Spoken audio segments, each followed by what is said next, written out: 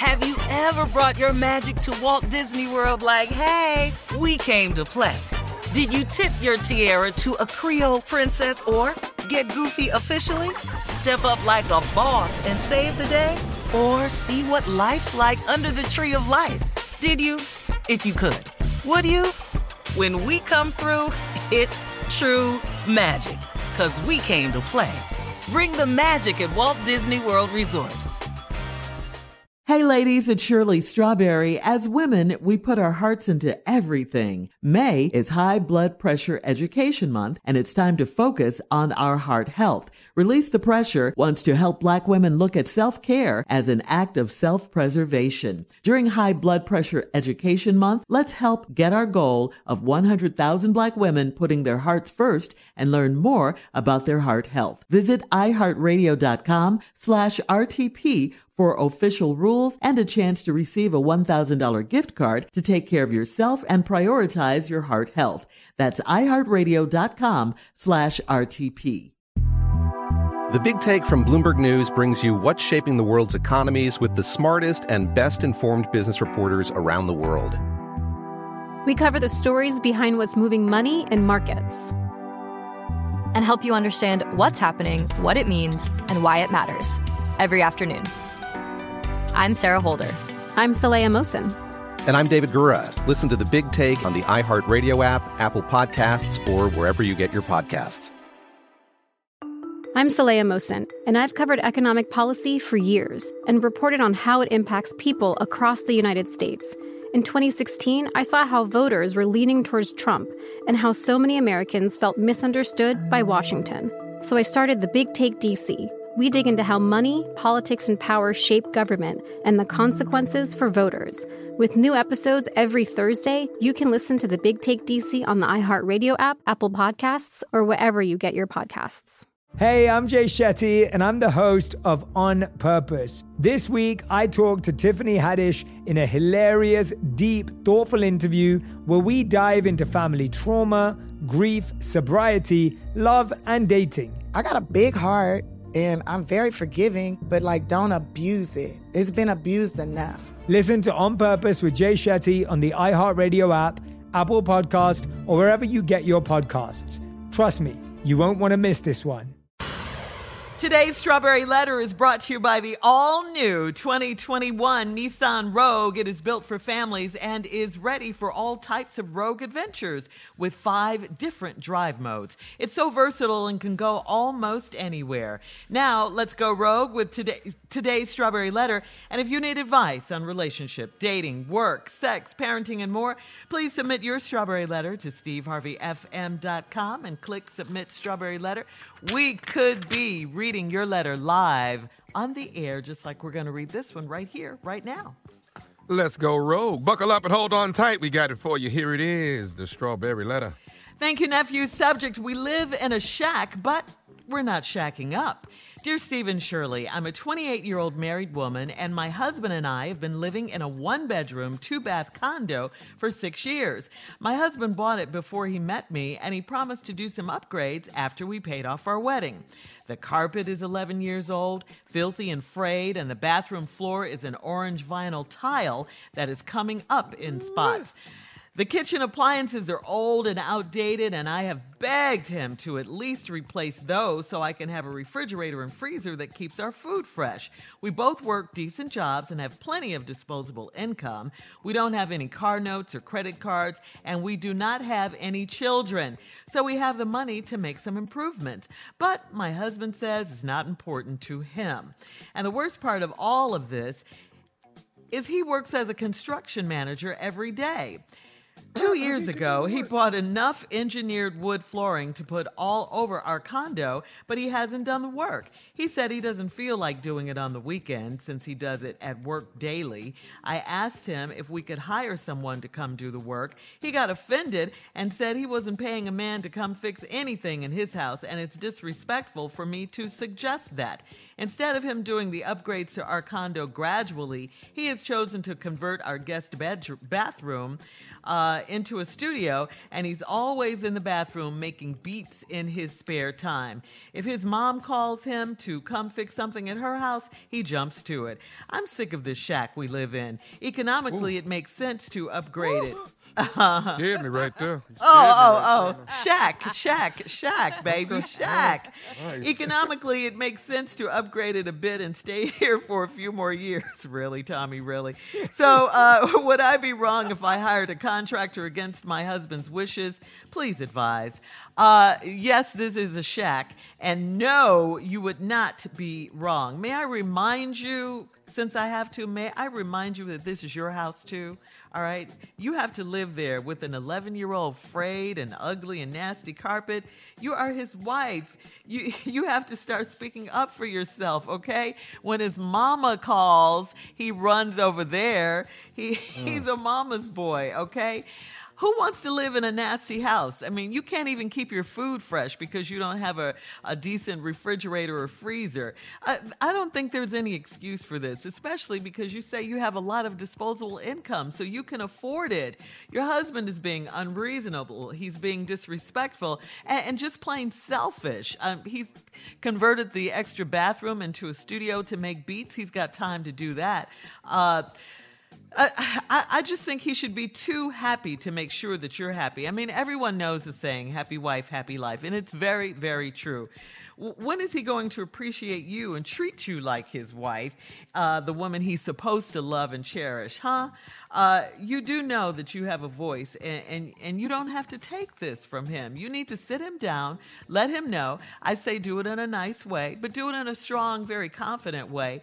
Let him know how you feel, what you want. I just think, and you should know this too, that marriage is work, and he cannot be lazy in this. When you guys talk, hopefully he'll understand, and you guys can get a plan together to fix up the place. If not, tell him no disrespect, but you refuse to live like this, and just start hiring people and to help you get it done.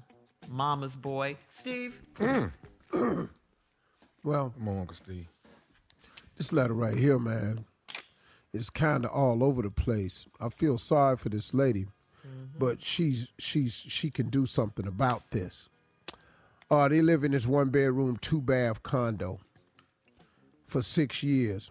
Now, your husband bought it before he met you, and he promised you to do some upgrades. That's the key to the letter. He promised you that he would do some upgrades after we paid off the wedding. Now, obviously, the wedding is paid off because y'all been 6 years. So the wedding got to be paid off. The carpet is 11 years old, filthy frayed. Bathroom floor is orange vinyl. It's coming up on spots. Kitchen appliances are old and updated.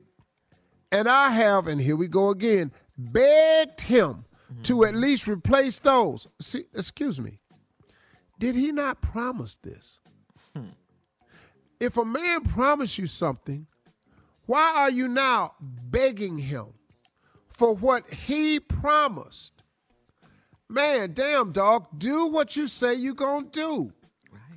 That's all this is, man. This is real simple, man. Just do what you say you're going to do. But ladies, you keep letting him off the hook, see. The worst part, he's a construction manager. Now, he bought some wood flooring to put in the house. He doesn't. But now, let me tell you this.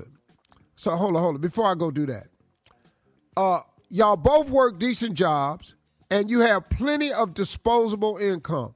What? You have plenty. So, this is ridiculous now. You don't have any car notes, credit cards, and you ain't got no kids. But my husband says it's not important to him. It may not be important to him, but are you important to him? See, he promised you begging him, and now it ain't important to him. But is it important to you? Does he value your wishes? And obviously, so far, he doesn't. So when we come back, I'm going to show you how to flip it. Yeah, we'll have part 2 coming up of your response, Steve, at 23 minutes after the hour. We live in a shack, but we're not shacking up. Back after this. You're listening to the Steve Harvey Morning Show. All right, Steve, come on. Let's recap today's Strawberry Letter. The subject, we live in a shack, but we're not shacking up. You know, this is an interesting letter. This young woman, he's 28, married this man. They had this house, this condo before. And he promised this woman that after they paid off the wedding that he would do some renovations. Well, he haven't. He hasn't. The kitchen appliances, though. And then this woman has been begging him. Well, now that's crazy. Because why do you have to beg somebody to keep a promise you made? I can promise you that if I promise Marjorie Harvey something, You best to do it, because she will not forget it. Man, I promised you will be her. reminded. See, sister, But you promised. you have his words to use, but you're not. So anyway, you have plenty of disposable income, you says. You don't have a car note. You don't have credit cards. What y'all doing with the money? So now later on in the letter, you say y'all saving for another place, but then you got to sell that place. You got to fix it up to sell it, and you got to fix it up because you live in it. This is stupid. And then when you want him to make some improvements, your husband says it's not important to him.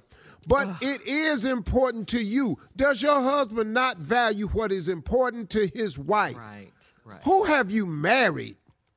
What idiot did you marry? What did he say to you?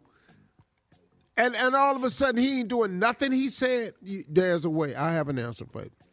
Worst part of this is he's a construction manager. 2 years ago, he bought some engineered wood flooring to put all through the condo, but he ain't done the work. He said, I don't feel like doing it on the weekends. Since he does that work all day. I asked him if we could hire someone to come do the work. He got offended and said he wasn't paying a man to fix anything in his house, and it's disrespectful for me to suggest that. Okay, hold on. First of all, we're dealing with a misplaced male ego. See, if you want to say, can't no man fix nothing in my house, then you have to fix it. I got that. That's male ego. I ain't mad at the dude for saying that. But then, if can't no man fix nothing in your house, but you won't fix it, you have what I call displaced male ego. You have placed it in the wrong place. Can't no man fix nothing in my house. That includes you. I like so it, now Steve. ain't no man, me or nobody else, fixing nothing in my house. Dog, you stupid. He's an idiot. And then it's being disrespectful for you to suggest it. It's being disrespectful that he won't do it. See, you keep letting him flip the script on you. It ain't disrespectful that you suggest it. It's disrespectful that he won't do it. So instead of him doing the upgrades on condo gradually, he has chosen to convert our guest bathroom into a studio that he's always in the bathroom making beats in his spare time. Is this his plan to get y'all out the shack? What? Making beats? Is he doing beats? In the bathroom? So you married to Timberland. Lady, if his mom calls him to come fix something in her house, he jumps up and do it. I'm sick of this shack we live in. Economically, it makes sense to upgrade it in a bit and stay here a few more years. Yeah. So would I be wrong if I hired a contractor against my husband's wishes? Please advise. Before you do that, I have some suggestions for you. Okay. First of all, let me give you something advice that I tell young people that work for me too. I got two places you do not cut back on. You do not cut back on what you eat, because that stuff enters your body and you become what you eat. So don't ever cut back on what you eat. Now, if you poor and you don't have enough, I understand. But if you have, like this letter, disposable income, and you have enough money to decide what you want to eat, I'm not talking about really poor people that's just got to buy what they can afford. If you have a choice, do not cut back on what you eat. The second thing you don't cut back on is where you live. Your body, you got to carry this body around, so you got to be conscious of what you eat. And where you stay, you'll spend more time in your house than you will anywhere. Why would you cut back on your house? Amen, What you going to Steve. work for if you can't come into a nice place and rest? Y'all can't even have company. Bringing nobody over here. He in the other bathroom doing beats. Where's the people going to the bathroom? Right. Why is this turntable on top of this toilet? Thank you. I can't gotta wash my think about hands because he got a track set up in here.